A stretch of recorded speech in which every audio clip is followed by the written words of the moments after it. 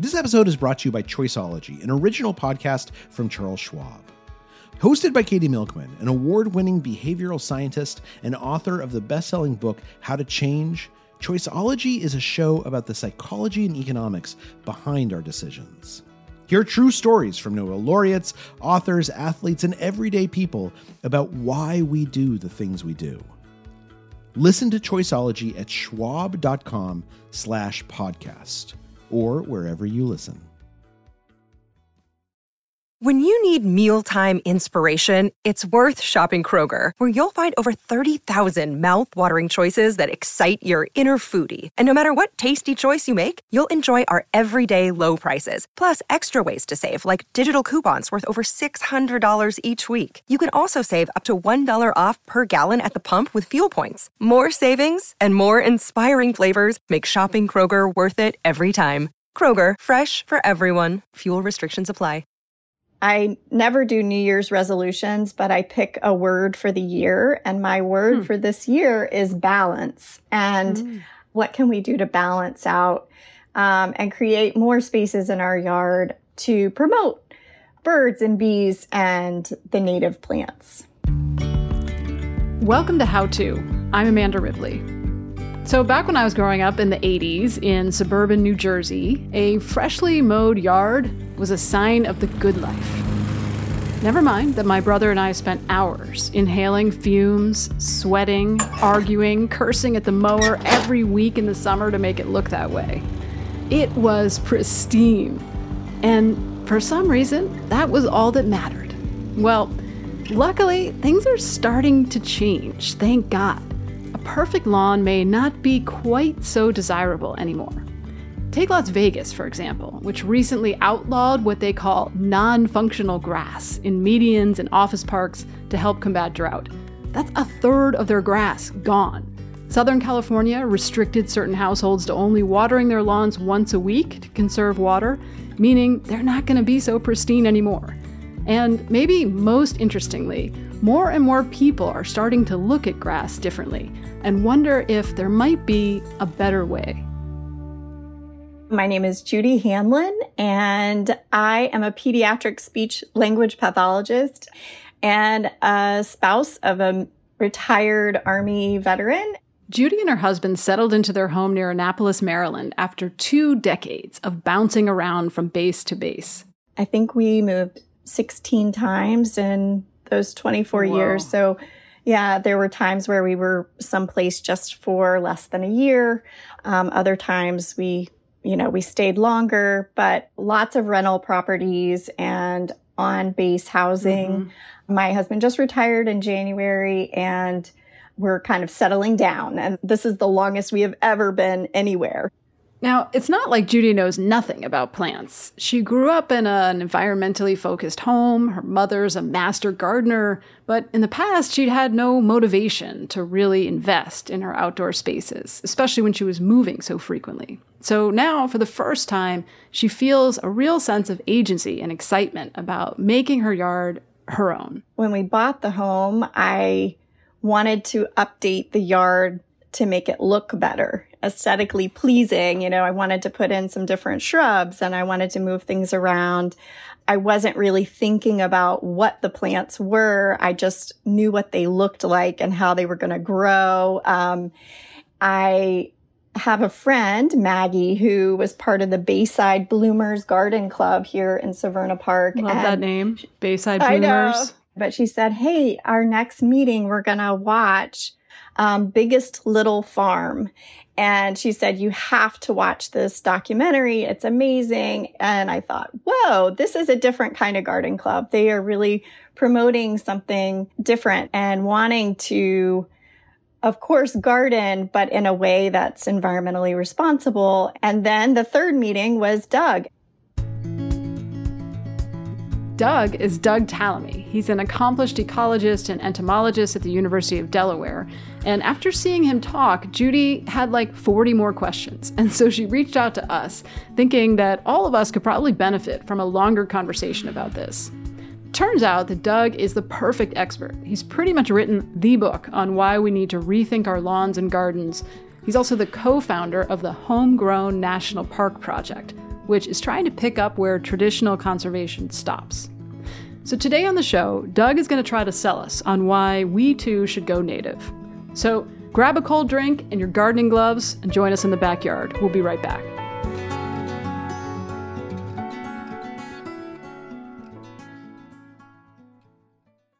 Reboot your credit card with Apple Card, the only credit card designed for iPhone. It gives you up to 3% daily cash back on every purchase. Plus, Apple Card has no fees, not even hidden ones.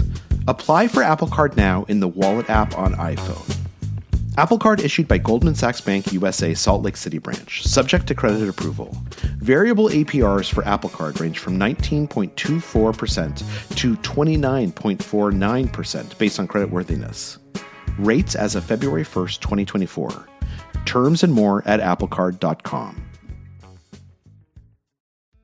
This episode is brought to you by Choiceology, an original podcast from Charles Schwab. Choiceology is a show all about the psychology and economics behind our decisions. Each episode shares the latest research in behavioral science and dives into themes like, can we learn to make smarter decisions, and the power of do-overs. The show is hosted by Katie Milkman. She's an award-winning behavioral scientist, professor at the Wharton School, and author of the best-selling book, How to Change. In each episode, Katie talks to authors, historians, athletes, Nobel laureates, and everyday people about why we make irrational choices and how we can make better ones to avoid costly mistakes. Listen and subscribe at schwab.com/podcast or find it wherever you listen. Doug, you've already sold Judy on this concept of transforming your green space, but let's make sure our other listeners are up to speed. Why is this so important? Oh, that's such a big question. We're in the middle of the sixth great extinction event. So the conservation approach of the past is to have parks and preserves and protect them. And outside the parks and preserves, anything goes. And anything goes these days means we destroy everything. We're doing away with our life support. So it's not optional. We've got to protect the natural systems that keeps us and everything else on the planet alive. So we've designed landscapes that are pretty, but we have not thought about the ecological value of those landscapes. Well-kept yards, particularly that perfect manicured grass, has been a status symbol in the United States dating back practically to the beginning. In fact, the species of grass that you see in most neighborhoods was originally brought over by colonists to feed their animals, and it was prized for its European aesthetic.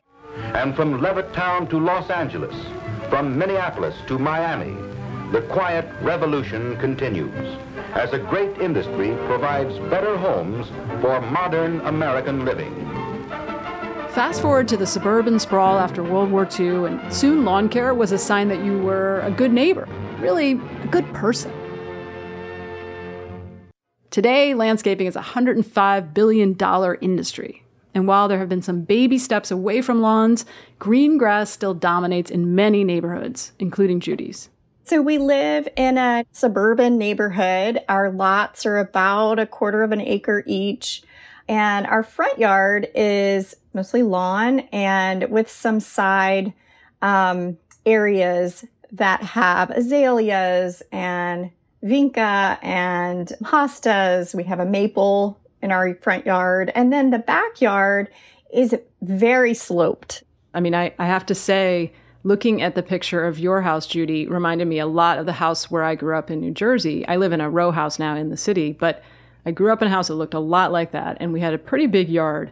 And one of the most salient memories from my childhood is mowing that lawn. Yeah. And as a kid, you're asking in this case, my dad, the question, why are we doing this? Lawns provide no benefit for wildlife. It's a total wasteland from an ecological perspective. Grass is the most irrigated plant in the country, and it's very validating. I have to say, the 12-year-old in me is like, yes, I knew it. My sons, too. Do they mow your lawn right now? Yes, they do. That is their job. And it's brutal because we're on a hill. So yes. Yeah. Yes. And I love, Doug, you've written that we need to develop a new non-adversarial relationship with nature.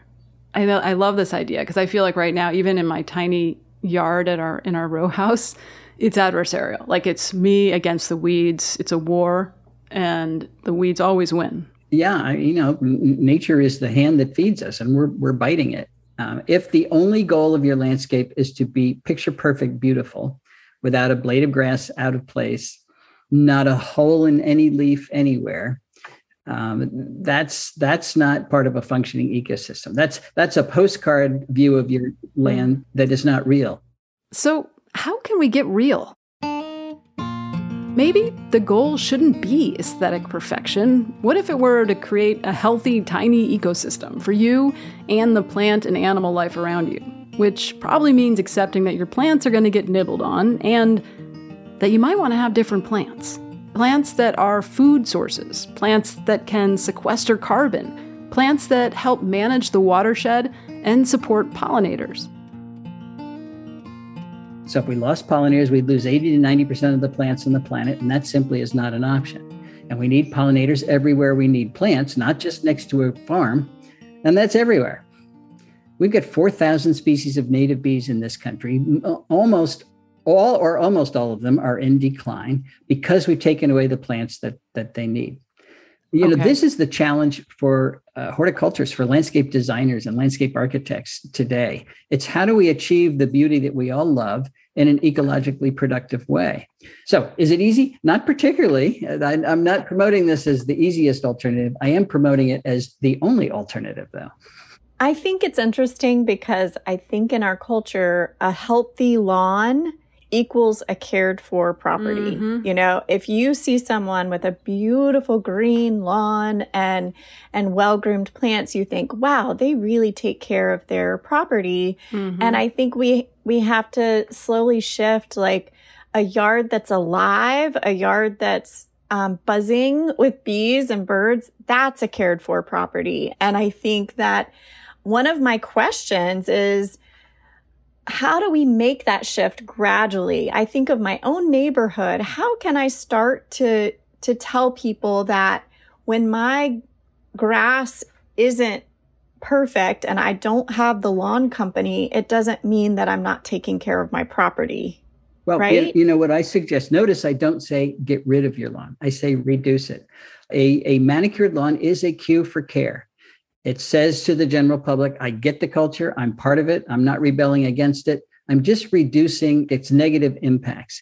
So I think right now, for most homeowners, something like 90% of their yard is lawn and 10% is plants. Are you suggesting flipping it, or what's the ratio that you would like to see? I always say cut your lawn in half. That's a starting point. The easiest way to reduce your lawn is to start planting it more. Adding a tree is the easiest thing to do. Adding 2 or 3 trees. Now, Judy's got a small lot. She doesn't really have the option of adding a whole bunch of trees, but people with acres of lawn do. You can create little tree groves. You can put beds around those trees. You can pick at it 1 tree a year. And every time you do that, you've reduced the area of lawn. And you've also increased, if you choose the right trees, you've increased the biological value of your landscape. And it's not aesthetically displeasing. And are there specific trees that you would suggest? Yes, there are. That depends on where you live, but certainly in Judy's case, and in 84% of the counties in which they occur, oaks are the most biologically productive tree that you can add. Those 4 things I talked about, supporting the food web, the pollinators, the managing the watershed, and sequestering carbon, oaks are great at all of those. Here's our next insight. You don't need to kill all your grass and plant a native meadow overnight. Maybe just start by keeping the grass in the front yard and then changing up the backyard, like a lawn mullet, so to speak. Start with adding a tree or 2, especially oak trees. They'll provide some nice shade for you while helping out the local wildlife. Or maybe swap out grass for another ground cover like clover, which is actually just as durable but doesn't require as frequent mowing and supports pollinators. I think for me, at least, the main goal in dealing with our yard is to not embarrass my neighbors. That's all. That's all I really want to do, is not, because I feel like they spend more time on their yard. And when I walk out there and it's just a disaster, I'm like, oh, God. And that's my number one motivator. I'm not proud of it, but that's where I'm at. So I guess I wonder, Judy, you mentioned trying to do this in such a way that doesn't alarm anyone. I mean, is there a homeowners association? What are the constraints? So I am on the board of our voluntary association. And so we do not have a lot of regulations, but I know some others that might not be so easy and would be more of a challenge because they do have very specific rules about how long your grass can be and the appearance. But I do wonder if having like a yard sign that says creating a biodiverse habitat here, and putting those in people's yards as they're creating these spaces to kind of, when people go for a walk, they see a sign that says this and makes them wonder, well, what does that mean? And maybe I should be doing that. I love that idea. Make it explicit. So it would be like, I'm not lazy. I'm actually just, Yeah. I'm trying to do the right thing. Maryland, last year, passed a rule saying HOAs cannot tell you are not allowed to use native plants. Brand new rule. They've put the clamp on them. Wow, that is pretty cool. I did not know that either, but I'm just looking it up and it looks like, in April, the Maryland Senate unanimously passed a bill that compels homeowners associations to allow low-impact landscaping, such as rain gardens, native plant gardens, pollinator gardens. That's pretty cool. And I think it's the first state in the union to do this. So you're a pioneer state. Did you even know, Judy? No, I had no idea. This is not a coincidence. This is destiny. I love it.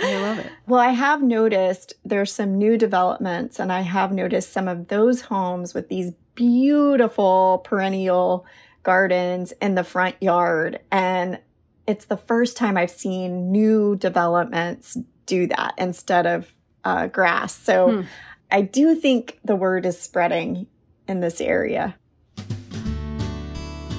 So we're going to take a quick break while you talk to your HOA. Good luck with that, by the way. And when we come back, we're going to tell you how to manage those pesky weeds and even how to build an ingenious, environmentally friendly trap for mosquitoes. Stay right there.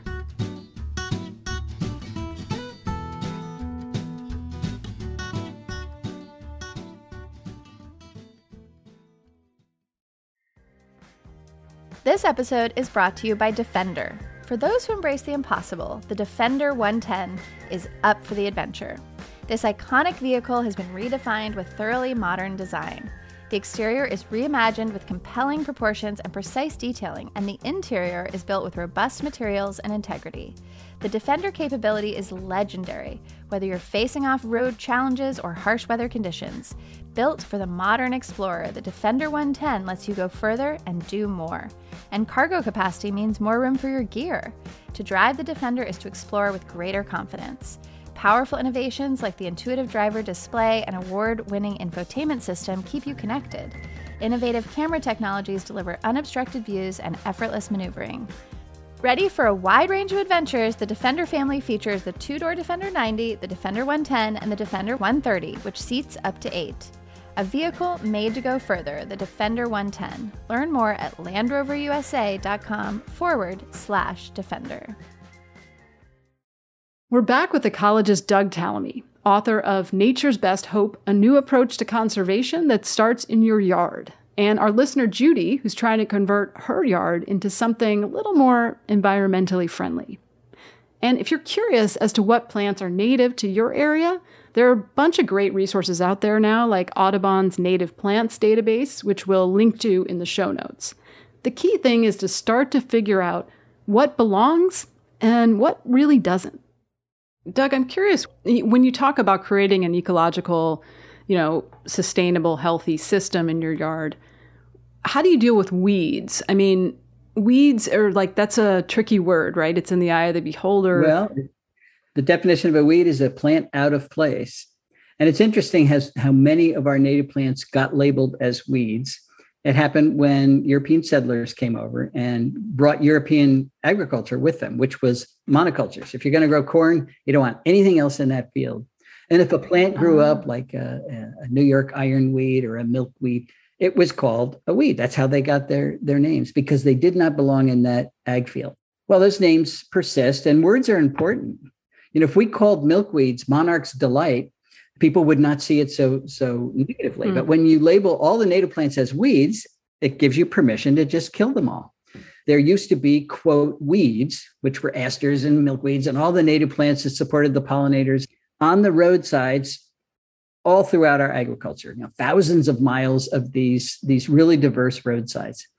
They're all gone now, replaced with lawn, because that's deemed to be you're a higher status farmer if you do that. And that's what's caused the steep decline in monarchs and our native bees and everything, is getting rid of that giant resource. We can put that back if we just stop calling them weeds. Now, we do have weeds, and that's a plant out of place. All of our invasive plants that we've brought in, mostly as decorations, and now have escaped autumn olive and burning bush and multiflora rose and miscanthus and porcelain berry, all these things that are just taking over our natural areas. Escapees from our garden, they're weeds. So it all depends on how you use the word. So how can we take care of the English ivy that's creeping through some of our beds without using chemicals? Just pull it up, or what do you have in mind? English ivy and a few others are just terribly difficult to get rid of, even if you do use herbicide, because they root as they go along. What you want to do is exhaust the root system. If you don't kill the roots, it will come back forever. So people take the easy route, and that is to spray it. But if you remove the green part of the plant, the roots will eventually starve to death. They'll keep trying, and you have to do it over and over again, but you can do it without herbicide. Judy, what have you tried with the ivy so far? Yanking it up by hand. Yeah. And it's a lot of work. We have a lot less of it, but we still have it, and it's creeping, under the fence from our neighbor's yard. You can never really get rid of it. Yeah. Yeah. No, we have a bunch of these non-native invasive species here in DC, and it's just like, they're crafty bastards. I mean, you can try and but they will win, right? Most of the time. So here's our next takeaway. Weeding is probably inevitable, sad to say, but make sure you're targeting invasive non-native plants, maybe using an app like Seek by iNaturalist, which we'll link to in the show notes. But what about all those other miserable outdoor chores we need to do? Can we get rid of any of them? Doug, how do you feel about mulch? Bare ground is a no-no. Bare ground destroys the soil community, which is vital to keeping all those plants going. So having something on top of your soil is important. So it depends on what you mean by mulch. The very best mulch is leaf litter, the leaves that were growing above ground, and then they fall and they cover it. And your ground is always covered with a layer of leaf litter. You can plant right through that. It'll all be great, but most of us rake away our leaves, and then we have bare ground. Then we go out and we buy shredded bark or wood chips, all these substitutes, none of which are as good as leaf litter. So the ideal thing is to keep them in your flower beds. My son bought a house a couple of years ago in DC, and he called me up the first fall and he said, "Dad, I got too many leaves." And I said, "Put them in your flower beds." He said, "I don't have enough flower beds." I said, "Exactly." That's the best way to create a flower bed, by the way, is to rake all the leaves, let it cover the lawn. The next year you can plant right through that. Huh. I love this idea, because we do this dreaded trip to Home Depot every year and get mulch, and I just hate it. I just know there's and you've got a lot of neighbors that do put their leaves in a bag out for the street. I used to go along and collect all those bags and bring them home. That's how we restored our soil here, because it was just subsoil when we moved in. Did anyone ever ask you, like, what are you doing, Doug? No, they never did. I guess they all know I'm just crazy. But. You're like, oh, that's just Doug. He's taking the leaves. Right. I think people will be delighted to hear they don't have to dispose of all their leaves. Judy, what do you think about this? Could you do this maybe in the backyard so that it doesn't look unsightly? Exactly. I think the backyard is a great place for us to start, leaving the leaves and not doing the trip to Home Depot. Such nice wordplay too. This is the Bayside Bloomers. We love you for the leaving the leaves. Can we talk about mosquitoes for a second? I mean, let's just talk about the elephant in the room. Like in DC, and I'm sure where you are too, Judy, the mosquitoes are they're like pterodactyls. Like they're really flying monsters, and they're constant, and it makes it really hard to be outside, at least where I am. You've studied insects for 41 years, right, Doug? So you probably look at mosquitoes differently than I do. Well, no, I don't like the mosquitoes that give us the most trouble are introduced species themselves. Aedes aegypti, Asian tiger mosquitoes. These are invasive species that are here without their natural enemies and causing the same problems. In the case of mosquitoes, serious disease transmission, not so much here. We don't have any dengue. We don't have any Zika virus. We don't have any malaria, but they're a big nuisance for sure. So what do? We hire Mosquito Joe. He comes and fogs our yard, and it kills all of the insects. Right. That's not a good solution. Email yesterday, where are the butterflies? I don't see any butterflies. So many people have Mosquito Joe just fogging the world, and it kills everything. So what would be better? Well, you can use, I suggest trying mosquito dunks, where you get a bucket and you fill it with water and you put in a handful of dried grass or straw or hay and let it ferment for a couple of days. And that becomes an irresistible brew to female mosquitoes that want to lay their eggs. Right. I thought this is exactly what you're not supposed to do, Doug. No, you're going to lay your eggs have standing water in your bucket. That's right. You're creating the ideal habitat for them. Then you go to the hardware store and you buy a sheet of mosquito dunks. It's Bacillus thuringiensis. It's a natural bacterium that only kills aquatic diptera. And the only aquatic diptera in your bucket is a mosquito larvae. So you put that in, they eat it, and all those eggs that were laid hatched, and you've just killed all those larvae. And the ideal thing about that is it only kills mosquitoes. It's targeted. In the DC area, do you have sewers? Do you have drains in the street? Mm-hmm. Mm-hmm. My guess is that's your mosquito problem right there. There's always about an inch of water left in there, and there are mosquitoes that breed down there, and you never see it. So you say, well, I don't have any buckets, everything, but you do have a source of mosquitoes. If you're going to have a party and you're sitting outside, and what are you going to do with the mosquitoes? Get a fan. I know. This has been my biggest improvement. It does help a lot because the mosquitoes can't handle any amount of wind. Into it. Exactly. It's their weakness. That's their kryptonite. I have another question for you, Doug. We have added some things to our yard, like a bluebird house and bird feeders and a bat box and a rain barrel and a compost pile. And we've done all those things hoping that we're moving in the right direction. Do you feel that those are as important as the plants, or are the plants the most important thing? Oh, by far, the plants are the most important thing. Okay. Bluebirds are doing well, and the bluebird boxes have helped, but you need the right habitat for bluebird, and a well-treed residential neighborhood is not the right habitat. They want a lot more open areas. So you've got your bluebird house. It's probably got house wrens or maybe even house sparrows in it, which is a non-native species. We have chickadees. That's great. That's great. Yeah. Perfect. But your chickadees won't be there if there's not enough to eat. My chickadee story. It takes 6,000 to 9,000 caterpillars to get one clutch of chickadees to the point where they leave the nest. And I'm looking at your yard here, and except for that tree over in the corner, it's 100% non-native. They're not making any caterpillars. So the chickadees have to be foraging in somebody else's yard. You're giving them a place to nest, but you also want to give them enough food so that they can nest successfully. So it always gets back to the plants, in my view. Here's the bottom line for today's episode. You don't need to overhaul everything overnight, but when opportunities come up, try to prioritize native, life-supporting plants. And if you don't have a yard, you can do what you can with the space you have, even if it's one pot on your balcony. The message here is that we've got a serious biodiversity problem, but there's something you can do about it. The solution is a grassroots solution. You don't have to just give up. And people are interested in that. They're excited about that. They want to be part of that. I'm so glad you said that, Doug, because I think there is this sense of fatalism, right, when it comes to so many problems we have, but especially around conservation and climate change. Right. Right. I just got a message today from someone who was like, yeah, the problem is there's nothing we can do individually to have any impact on these problems, so we're screwed, basically. And it becomes a self-fulfilling prophecy, but it sounds like It sounds like you're saying there is something we can do. And obviously we also have to act collectively, right? But I don't know that they're mutually exclusive. I look at my own property. It was mowed for hay when we built a house here.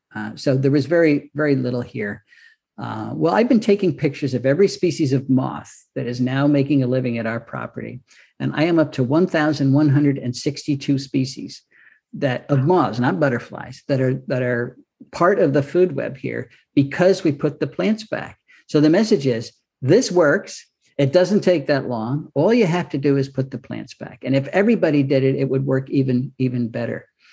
So we're not just blowing smoke here. You really can make a difference. I love it. Judy, what's sticking with you here? What do you think? Was this helpful to you?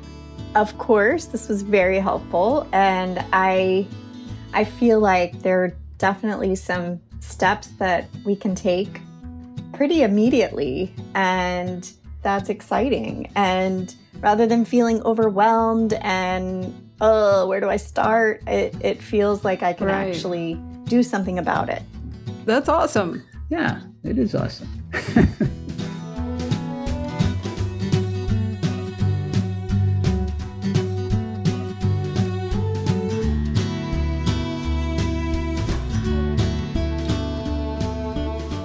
Thanks to Judy for inviting us into her garden, and to Doug for making the world a little greener, one backyard at a time.